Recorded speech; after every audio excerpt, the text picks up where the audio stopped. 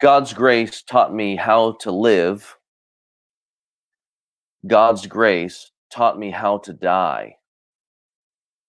Those were my mother's last words of spiritual advice to the family, spoken just a few hours before she died and entered into the glory of Jesus Christ.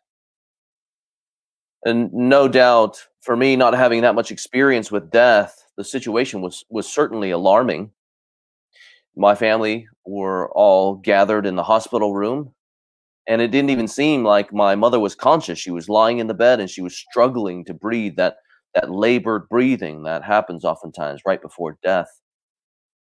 And the alarms on the machines were going off, and with my dad's permission, the nurses came and she was treated with morphine. But then all of a sudden, she seemed to gain consciousness. And in a moment of lucidity and with great awareness, I think that her earthly course had come to an end. She said, God's grace taught me how to live. God's grace taught me how to die. And though in that moment that situation was incredibly unraveling, those words of hope and confidence, along with her example, provided such courage and confidence, because she was so courageous and confident, not ultimately in herself, but in Jesus Christ, her Lord and Savior. And so her words and her example have provided so much help to me as I too try to live and pray that I would even live and die for and die in Jesus Christ. Did you know that my mother's confidence and courage is the testimony of actually countless Christians who have faced suffering and death just like their Christ? I wonder for you today if you are discouraged, in fear, in need of confidence and courage as you look out and see what lies before you. Well, by God's grace, I pray this morning, as we look at the inspired word of God, that we would indeed find help for our need, and that in our uncertain times, that we would be steadied by the example and the words of Paul the Apostle and his last words in Scripture, as he faced suffering and death with courage and confidence, just like his Christ. I invite you to turn with me to the book of 2 Timothy, and we are in chapter 4, verses 6 through 8. 2 Timothy chapter 4, verses 6 to 8. And if you're joining with us for the first time in our book of 2 Timothy, or this letter written by Paul the Apostle, let me give you some background. It was written, once again, by Paul the Apostle, and he was writing to a man, a young pastor, really his son in the faith, and his name was Timothy. This was, again, Paul's last letter that we know of. And so it is filled with like exhortations and encouragements, even personal reflections and examples. And in some ways, Paul passes on the torch to the next generation. And this letter is all the more moving, given that Paul wrote while imprisoned for the gospel. It's the same gospel, actually, that he calls Timothy to continue in and to preach and to protect and to pass on. And as one who had fulfilled his ministry, Paul calls on Timothy to do the exact same, no matter the circumstance, whether suffering or opposition. He calls him to fulfill your ministry. We know that there was great opposition and persecution at the time. There was troubles from outside of the church as the emperor was rounding up Christians, at least in Rome, and persecuting them very severely. We know, too, that from the letter, we see very clearly that there were troubles within the church as false teachers had arisen up and were really just trying to lead people astray, teaching them false things, teaching lies about who Jesus Christ was and the hope that is in him. And they were doing so, really, 1 Timothy says, to really line their own pockets with the money of the poor and the vulnerable. And so Paul, being the father in the faith that he is, he writes to Timothy, providing courage and confidence in Jesus Christ. Again, our passage today is 2 Timothy chapter 4, verses 6 to 8, and it follows on the heels of what is really the climax of the letter, where Paul charges Timothy to press on. I'll go ahead and start reading from chapter 4, verse 1. Chapter 4, verse 1. Paul says there, I charge you in the presence of God and of Christ Jesus, who is to judge the living and the dead, and by his appearing in his kingdom, preach the word. Be ready in season and out of season. Reprove, rebuke, and exhort with complete patience and teaching. For the time is coming when people will not endure sound teaching, but having itching ears, they will accumulate for themselves teachers to suit their own passions, and will turn away from listening to the truth and wander off into myths. As for you, always be sober-minded, endure suffering, do the work of an evangelist, fulfill your ministry. And then here's our passage for today. For I am already being poured out as a drink offering, and the time of my departure has come. I have fought the good fight. I have finished the race. I have kept the faith. Henceforth there is laid up for me the crown of righteousness, which the Lord, the righteous judge, will award to me on that day, and not only to me, but also to all who have loved his appearing. It's clear that Paul here encourages Timothy to preach the word, to fulfill his ministry. And he reminds him there of so many different reasons, if you notice that in verses 1 through the end of our passage. It's because he serves the king. It's because he's been charged with the king, by the king. He's been entrusted by the king with the very gospel message. And so he is to herald the king's word, even if people disregard him and the word of the king. And then speaking so personally, helping Timothy to fulfill his mission, he writes there in our verses 6 to 8, sort of reflecting on his own life and ministry and the grace of Jesus Christ in it all.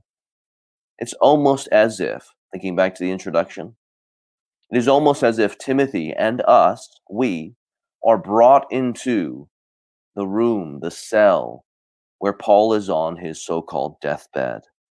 And here we hear him and we see our own father in the faith give his last charge to find courage in Jesus Christ. From these reflective and personal words found in 6 to 8, Paul wants Timothy first, if you're taking notes today, he wants Timothy first to have courage in and for Christ. To have courage in and for Christ.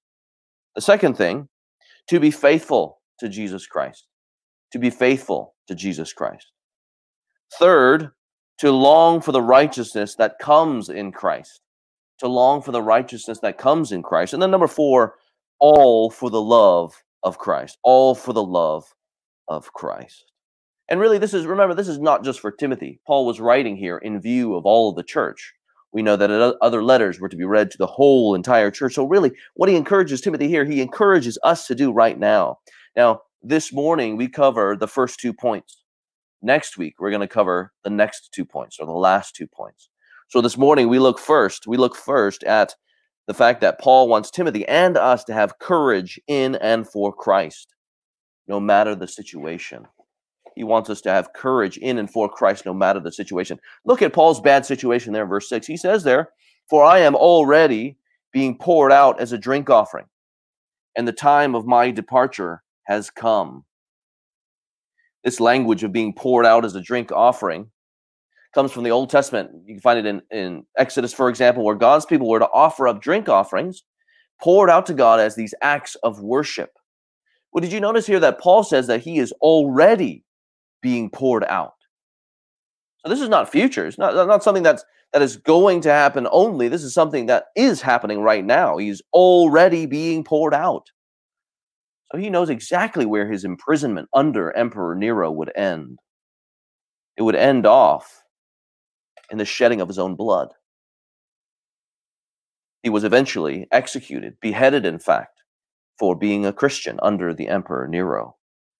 And the way he viewed it, that is his own life, his own martyrdom, was a sacrifice to God. He's a great example of what it looks like to offer up his entire life as a living sacrifice, his whole entire life and his body as a living sacrifice to God, which is what he writes in Romans chapter 12. Now, he's not saying here that the Christian should have like a death wish somehow. We should go out and seek death for Christ as the number one priority, as if that is the definition of godliness or anything like that. But clearly for Paul, living for Jesus Christ included living for him in and until death, through death. This was the situation he was in, which is why he writes, the time for my departure has come. This word departure is like loosening off of a boat that goes off into the seas. It's kind of used as a metaphor for death. It was a common metaphor, but that's basically how he sees himself. That soon he will be loosed from this world and he will go to be with Jesus Christ. You know, in some cultures, it's supposed to be bad luck to even speak of death. Even in worldly thought, there's this idea of not voicing bad thoughts, lest the universe return to you bad circumstances. And some people, you know, when we become Christians, we can bring this thinking inside of the church, and there we are taught to let go of that thinking and then learn to think more biblically about all sorts of things. Well, this passage helps us do just that. Note that Paul has absolutely no problem talking about his very own death. He's not given to positive affirmations to the universe, lest the universe somehow return negative situations. He's not given to any superstition and fear because he lives, why? In the truth of the gospel. Here's Paul's reality. Let me read to you another verse that he wrote while in prison. This is from Philippians chapter 1, verse 21. He says, so clearly, for me, to live is Christ, and to die is gain. Which basically means that if he lives, great, I'm going to live for Jesus. And if I die, even, I got to go be with Jesus. To die is gain, and I'm going to go be with him. So clearly, it's not bad luck to speak of death. And he's not worried about the universe returning bad circumstances to himself, because his life, his mental state, his emotional state, his spiritual state, all of it is anchored in Christ and the truth of the gospel of Jesus Christ. So what fuels Paul's courage here as he looks at this death sentence, already in jail, already bound in chains for the truth of the gospel? What fuels Paul's courage is this Christ-driven courage that leads then, that eventually produces this boldness, this steadiness in the worst of circumstances. And so he is sober-minded in all things, all the way until the end.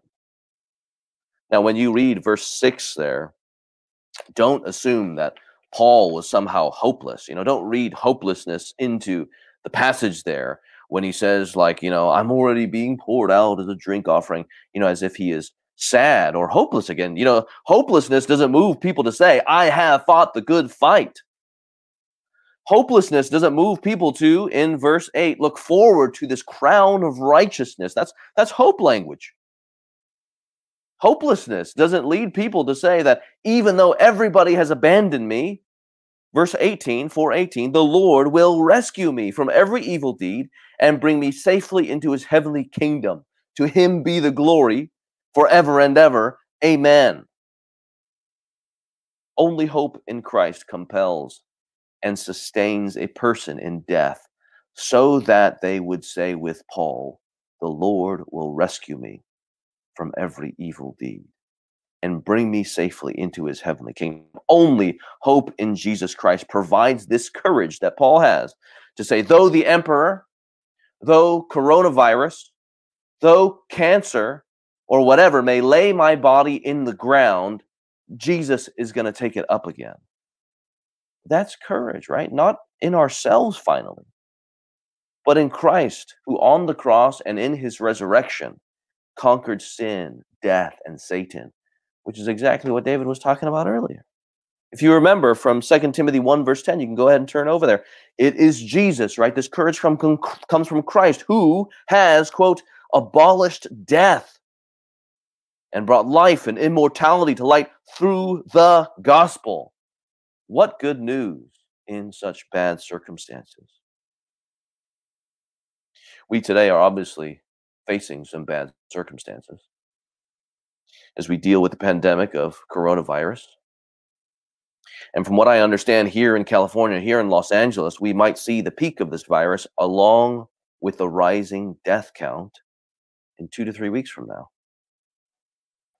In our society, we may face devastation in ways we have not seen before, right? Generations of past maybe face this devastation, certainly in war. We now are facing it now in this virus, in this sickness, and in this death that it brings. And in seeing how our cities and how the world's nations have been brought to their knees, our knees. Maybe as we see news clip after news clip, we read update after update and even see visually how the hospitals in New York City are making makeshift morgues in their own parking lots. Or in Italy, As there are so many dying in their hospitals, they need not just a regular truck to haul away the deceased, but they need military-sized trucks to bring away the dead. We see even in Los Angeles, preparing for what might come. And so in some ways, maybe in your own heart, you too have been brought to your knees. I certainly don't talk about the death count and whatnot and recall these images to bring up fear or stir up fear in anyone. You know, if we look at the facts, we live in the facts, right? The vast majority of folks who get the virus get better. Praise the Lord for that. It's only a tiny percentage of folks who get the virus actually die from it. And even amongst those, it is those who have pre-existing conditions. They seem to be the ones who suffer the greatest. But nevertheless, we would be fools to not see man's limitations, the devastation, the pain, and the confusion that such sickness and death leaves in its wake. Even if we look from it from afar, in our cozy apartments, in our homes, on the television, or on the computer. And in the fear and anxiety that people have, we ought to wonder, right, where such death comes from. You ought to wonder, friend. Because maybe you might struggle with the anxieties and fears that you have for your own loved ones, or maybe even the slightest fear over yourself. We should wonder, where does this sin and this sickness and death come from? Well, the Bible tells us it is on account of sin. The Bible tells us the reason. The Bible says that sin and death entered into the world because of the sin of Adam and Eve, our first parents. Meaning that sickness and death is not natural according to God's created order in the beginning. It was not the way that God originally designed the world to work. But it came in as a result of the sin of man. And it is a huge effect of sin. God created man to be in a perfect relationship with him. And at the beginning, where there was no sin, there was no sickness, there was no death. But on account of man's sin, then sin and sickness and death entered into the world. And so, friend, as you stare at these huge problems today in the face, as you look at sin and sin's effects in the face, and with all of that accompanying anxiety and worries, again, maybe about your own health, maybe about the health of your parents and your grandparents, right? We know, right, something is wrong with this universe. We are bracing for death. Let me ask you, as you see all that, with all that anxiety, where is your courage? What is your courage in? I hope you see that for Paul, even in the worst of circumstances, for the Christian, our courage is in our Savior, Jesus Christ, who, once again, abolished death and brought immortality and life to light through the gospel. This is the very reason why Jesus Christ came, why God sent his eternal Son. He came to take care of the problem of sin and death through his cross and his resurrection. And that is exactly what the mission was. He came, he took on flesh, he lived a perfect life, the life we could not, the life that the first Adam and Eve and all of us could not live. He lived perfectly, he lived righteously, he came to deliver us in his righteousness. And he went to the cross to die on the cross for our sins. As we had rebelled as Adam and Eve, and everybody born in Adam and Eve since then, we have all sinned, the Bible says. We have earned for ourselves just condemnation. But see, where we created the problem, God provides the solution. He sends his eternal Son to live the righteous life we should have and to die the death that we should have. And so he comes to deliver us. That was his mission, to save us, to give us, to bring us into eternal life, and then to redeem us. On the cross, he died, bearing the wrath that we ourselves, his people, deserved. And then in his resurrection, we see there that sin, death, and Satan once and for all has been defeated. In his resurrection, we have the first blossom that indicates that there is life that is to come. The resurrection life that comes through his Spirit, and then the physical resurrection that will come at his return. In his resurrection, all those who are in him will be raised with him. And so we have new life. More importantly, we have life with him and have life under him. This is the good news of the gospel, that in Jesus we can be forgiven of our sins and find this new spiritual life. David said earlier, he prayed earlier that Jesus came not just to save us from things like the pandemic. We know that he is making the whole world new, this new creation, where there will be no more sin, sickness, and death. But we know what's even greater, that he has come to deliver us from eternal death, the death of the soul. And he does so by bringing us into this eternal life where we know forgiveness of sins, reconciliation with God the Father, and life eternal. If you're watching and maybe you know yourself to be a non-Christian, maybe you're exploring Christianity, let me be clear. Jesus Christ is our only hope. Christ and his good news is what gives and supplies courage in the dire circumstances of the world, especially of sin, our own sin. Now, we're not saying here, when speaking about courage and whatnot, we're not saying that Christians never fear. We're not saying that Christians never worry or that we never get discouraged. Paul himself in 2 Corinthians chapter 1, in another letter that he wrote to the church of Corinth, he says too that he despaired of life in a difficult situation, in trials and in persecution. Think of Christ Jesus too. Christ Jesus himself, as he knew that he would die on the cross. He wrestled, not sinfully, but he did wrestle. And eventually, we know what happens. We see so clearly that the whole entire time, his whole entire life, he was, in fact, faithful to God, even as he went to the cross.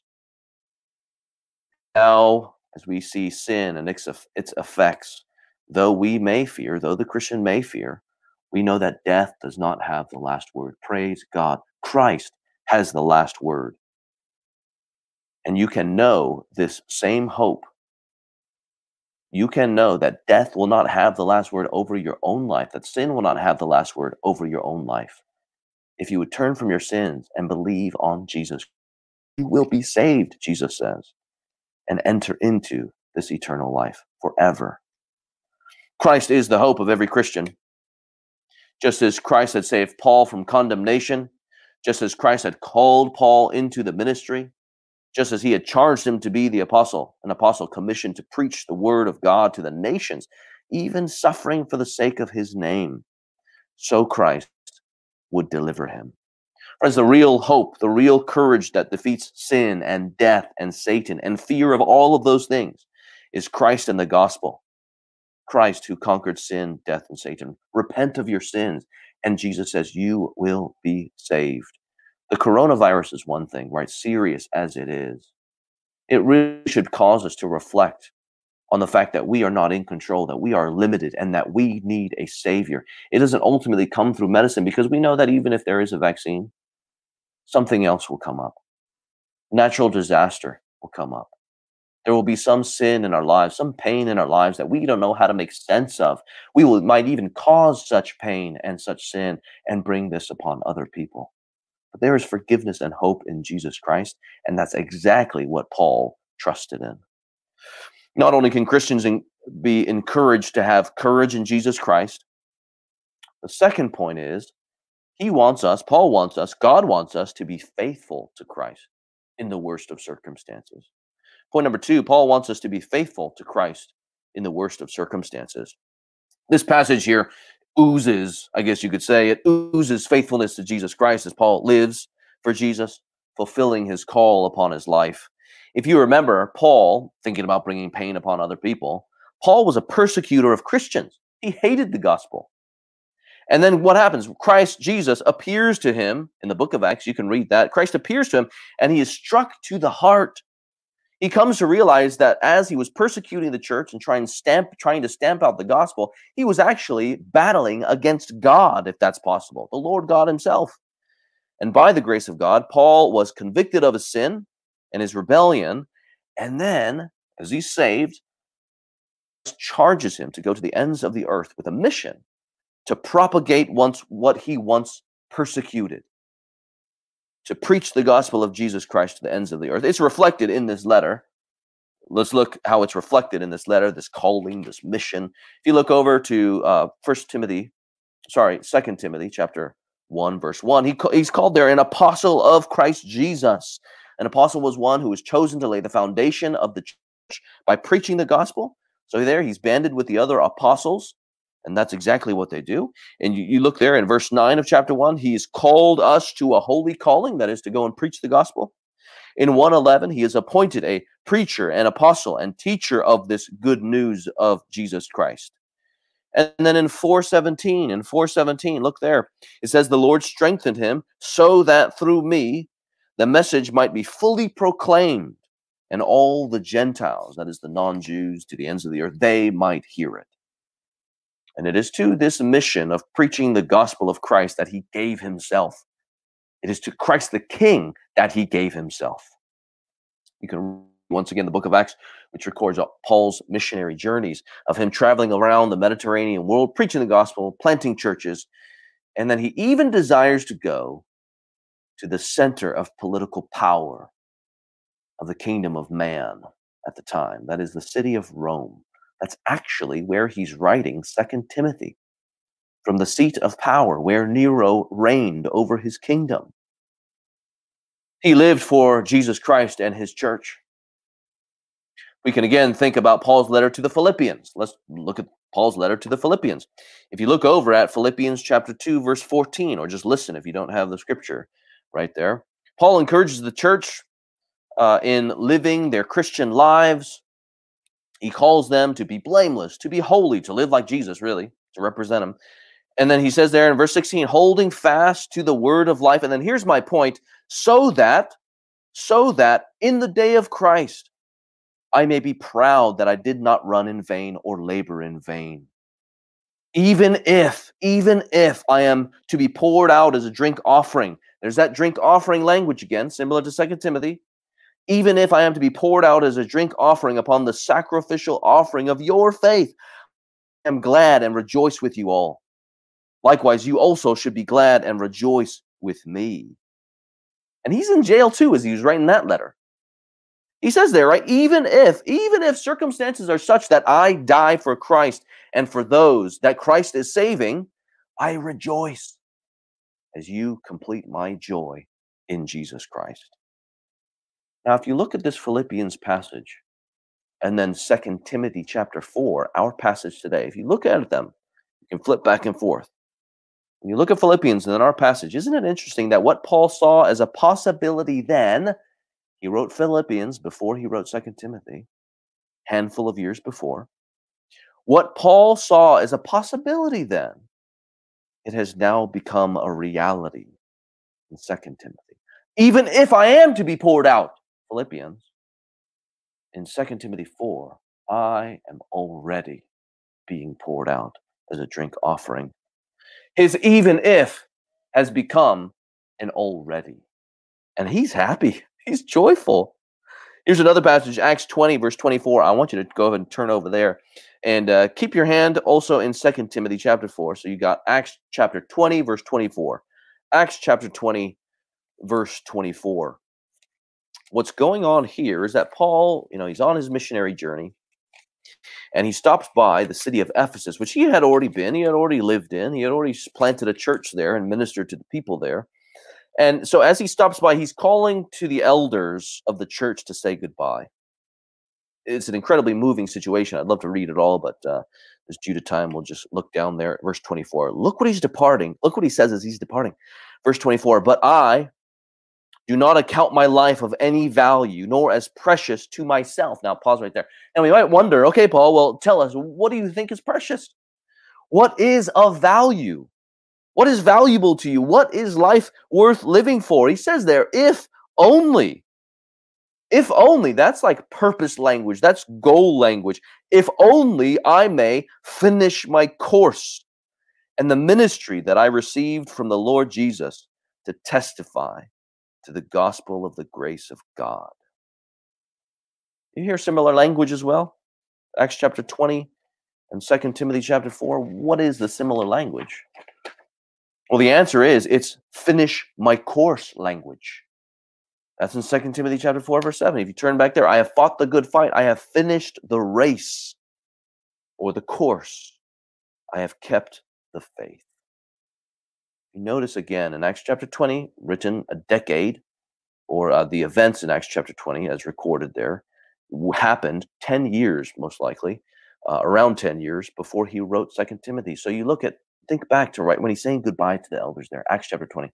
Paul's desire then to finish, if only I might finish the course, it has now become a reality as he writes this letter, all by the grace of God and the strength of Jesus Christ. The desire he had then had become a reality. What can you imagine the joy and the satisfaction he must have had as he looked back, as he's writing that letter in prison to Timothy in Rome, as he looks back at his life, just seeing where he had come from. It's like, imagine, you want to go on a hike and you know exactly where you want to go. You want to go to that particular peak. And so you set off on your journey. And then finally, eventually, after the many, many, many hours and the struggle, you get to the top. That's almost like how Paul views his life, I think. He is at the top, at the peak, looking back, turns around to see just how far he had come, not in a selfish way, not in a self-congratulatory way where you boast in yourself, where you get the glory, but in a way where you know that with every single step and at every single bend, and in all of the exhaustion and the tiredness and the difficulty of the switchbacks under the baking sun, you know that Christ was the faithful one, guiding and leading and sustaining and working in us the faithfulness to endure to the end. Exactly what Paul does. That's why he encourages Timothy to be strengthened in Jesus Christ in chapter 2 of 2 Timothy. I think the way that Paul looks at his own life here is so helpful for us as Christians. What is life about for Paul? Well, frankly, life is not about living the longest life one could live with the least amount of inconveniences and the least amount of suffering and difficulties.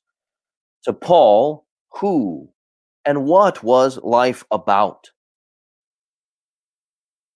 To Paul, life was about the who and the what one lives for, no matter how many years he lived. It is about Christ and the gospel. So what should be of greatest concern to us as we seek to apply this passage, what should be of greatest concern to us, right, for all of us enlisted in this battle by Christ the King, is not living the longest amount of years one can, but it's about faithfulness to Jesus in no matter how many years he gives us. It's this kind of faithfulness that we are encouraged to continue in by our Father in the all, right? And so me as a pastor at First Baptist Church, and then with your other pastors, with Jason, with David, with Oscar, we as uncles in the faith to you, or maybe even fathers in the faith to you ourselves, it is this faithfulness that we want you to continue in. We want you to one day say with Paul, even in the worst of circumstances, I have fought the good fight. I have finished the race. I have kept the faith. When he says that, I have kept the faith, right? You could think of this in two different ways. Like, I have preserved the faith, the body of truths that were entrusted to me. I've preserved them. And then not only that, though, but I have kept the faith, as in, I have persevered in believing. I think both of those ways, both of those meanings are intended here. Both of them are legitimate. It could be understood this way. I think both are included here. But we want you as pastors, we want you to experience the reality to one day look the worst circumstances in the face and say, I have fought the good fight by the grace of God.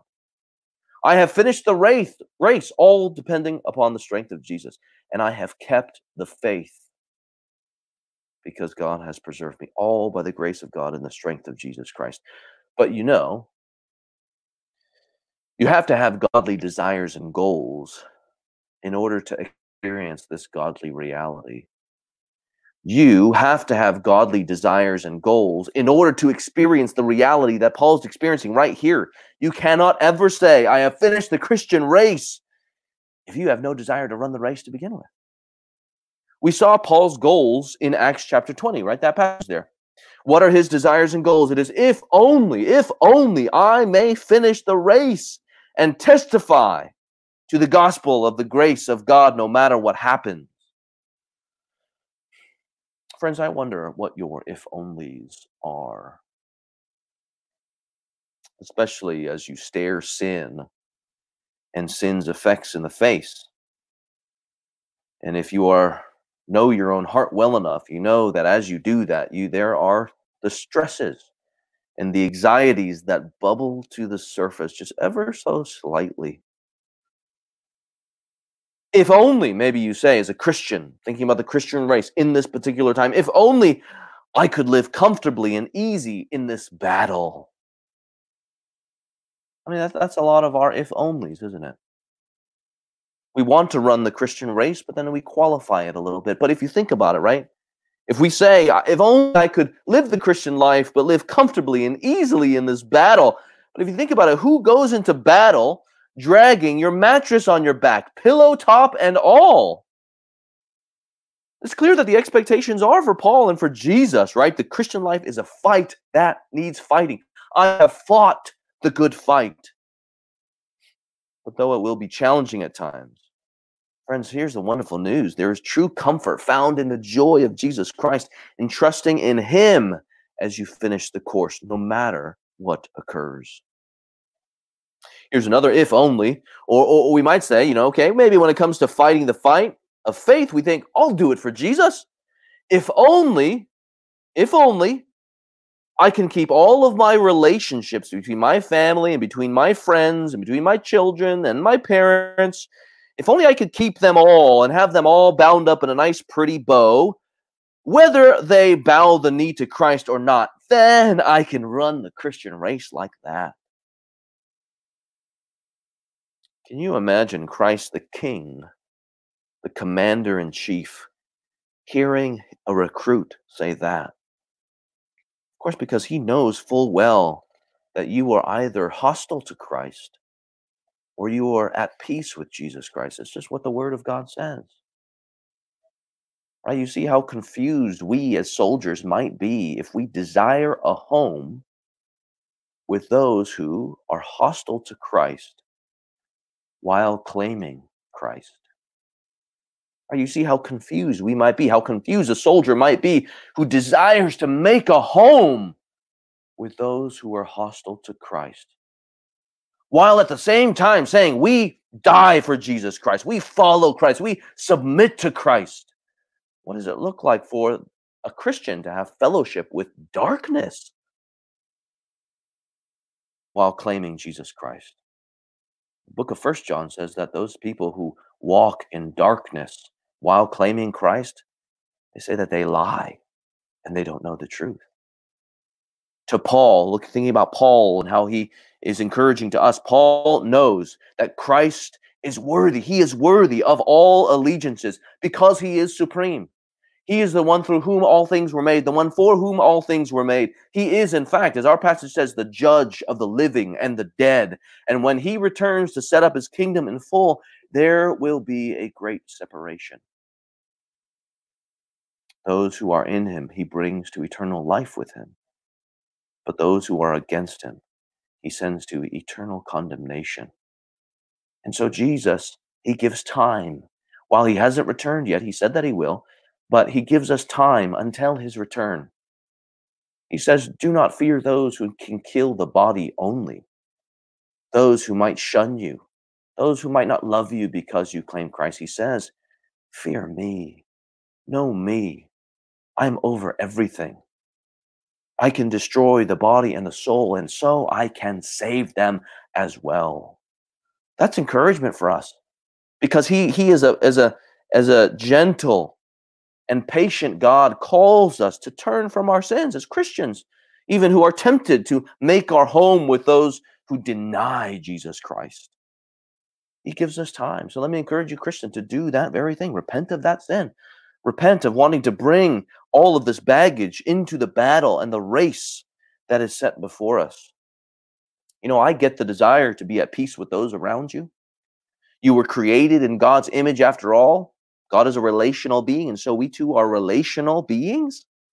But in the kingdom of Christ, you want to know what true love is? True love for neighbor, true love for loved ones does not mean keeping the peace between those hostile to him and yourself. That's not ultimate peace. That's not even ultimate love by any means at all.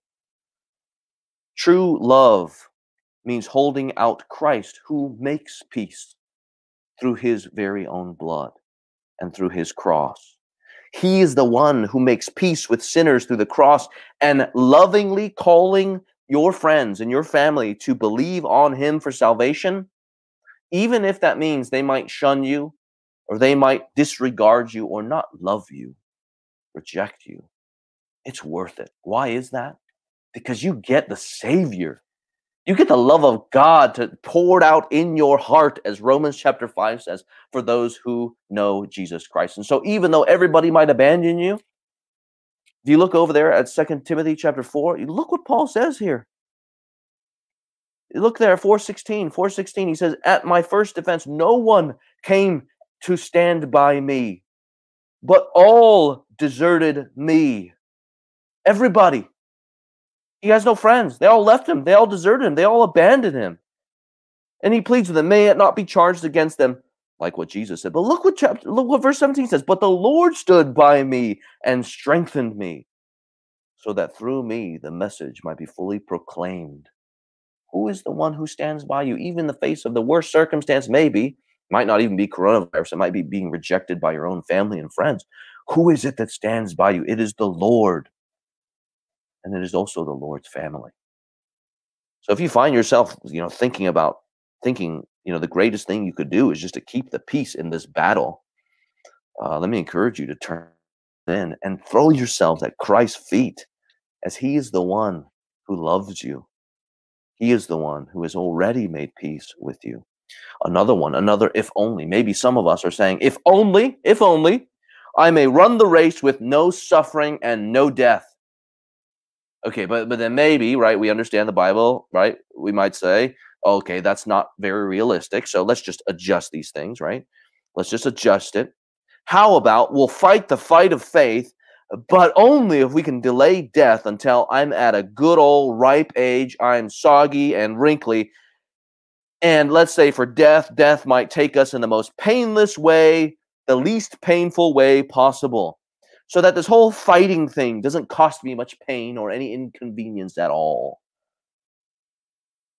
I wonder how many of us might be thinking that right now, basically. But if you think about it, right, what kind of a love is one that pledges loyalty and love until it costs something? That's no love. And if it is anything of a love, it is a self-love. It is a selfish love. I mean, just think about weddings. What makes Christian weddings at First Baptist Church and other gospel-preaching, gospel-believing churches so powerful is the pledge of selfless love. It's the pledge of a selfless love that points to the love of Christ, who, being the quintessential loving leader, loves by, how does he love? He loves by not just going until there's a cost, but giving up himself to the death.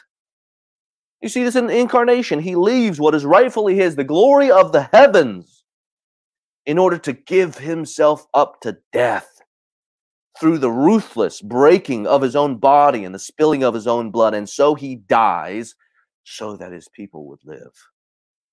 You give me that king to ride into battle ahead of me, and that kind of love is worth dying for. That kind of love is worth living for. That is the love, the covenant loyalty, Christian, of your King, of Jesus Christ. And that love, again, is worth emulating. It is that King that you, Christian, have an honor, that we have an honor of fighting for, so that, why? He would receive the glory that he deserves, and so others would find freedom from the power of sin, freedom from the fear of death, forgiveness for their own sin, freedom from the wrath of God, freedom from the tyranny of sin, that we would come to know not hostility, but peace with our Creator. All because of the cross and his resurrection. No wonder the fight, though as difficult as it may be, Paul says is a good fight. It's incredible, isn't it? He calls it a good fight, because no matter how much bad he may bear, No matter how many beatings he may bear, or stones might be thrown at him, or even the execution that he's about to face, his own beheading, he says it's good because it is for Christ and his gospel. It's the love of God and Christ that compelled Paul to fulfill this ministry. And it is, in fact, the love of God that ought to compel us to faithfulness, even in the worst of circumstances. By the grace of God, right, he was able to finish and able to say there in verse 7, I have fought the good fight. I have finished the race. I have kept the faith. This is why, as he himself knows that he physically is about to pivot from this earthly life eternal, his mind is able to pivot so quickly there from 7 to 8. Look what he does there.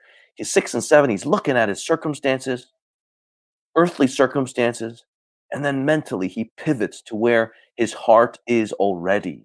You look there at verse 8. Henceforth, now, what's to come? Now there is laid up for me the crown of righteousness, which the Lord, the righteous judge, will award to me on that day, and not only to me, but also to all who have loved his appearing. Beautiful language right there. What a reward that Christ, as the good king that he is, chooses to bring his people into his glory, to experience the blessings of his kingdom, into righteousness, a very moral quality that Christ is, that God is.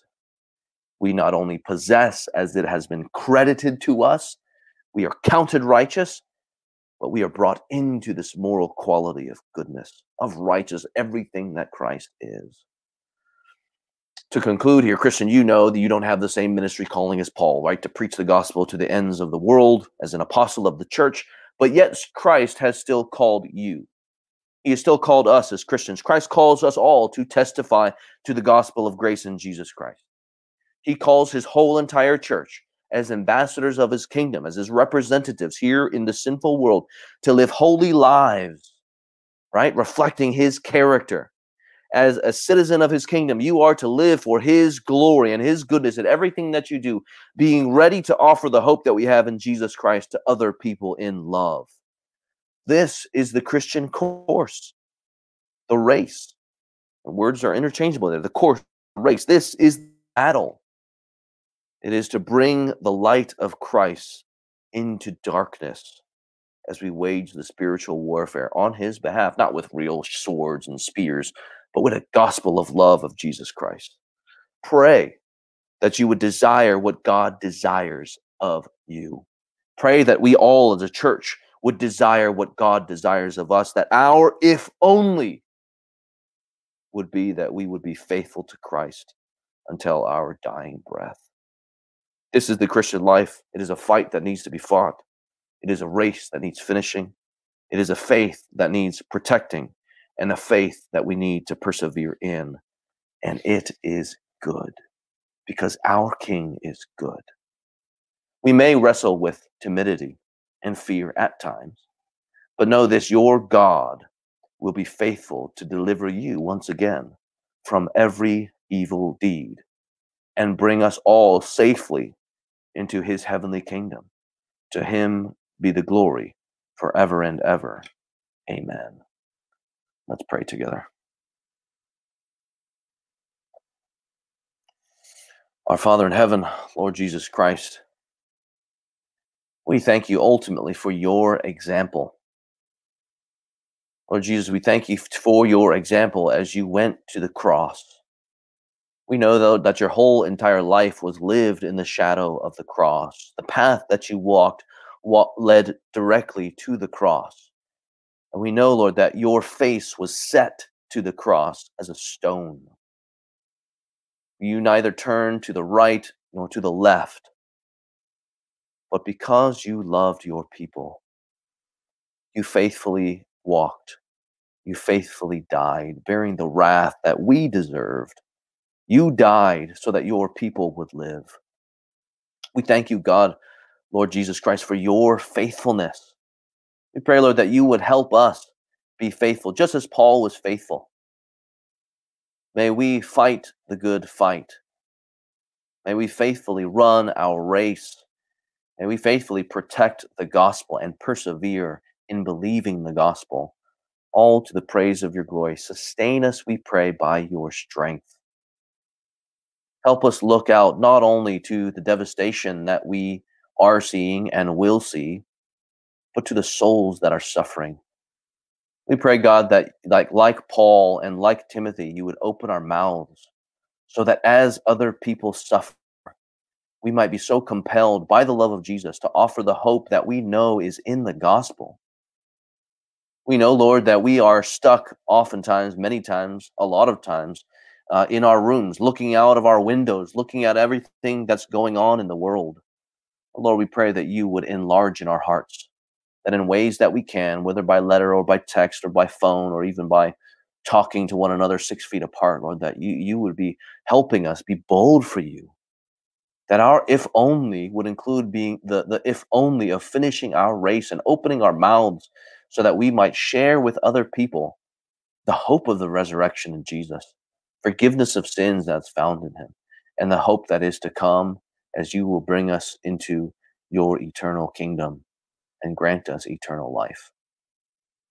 Lord, as we are apart, as for First Baptist Church members, as we are apart, we pray, Lord, that you to bind our hearts together in the Spirit, having the same Spirit of Jesus Christ and the same mission, that though we are scattered, we are together in heart, in unity, and in the Spirit of Jesus Christ.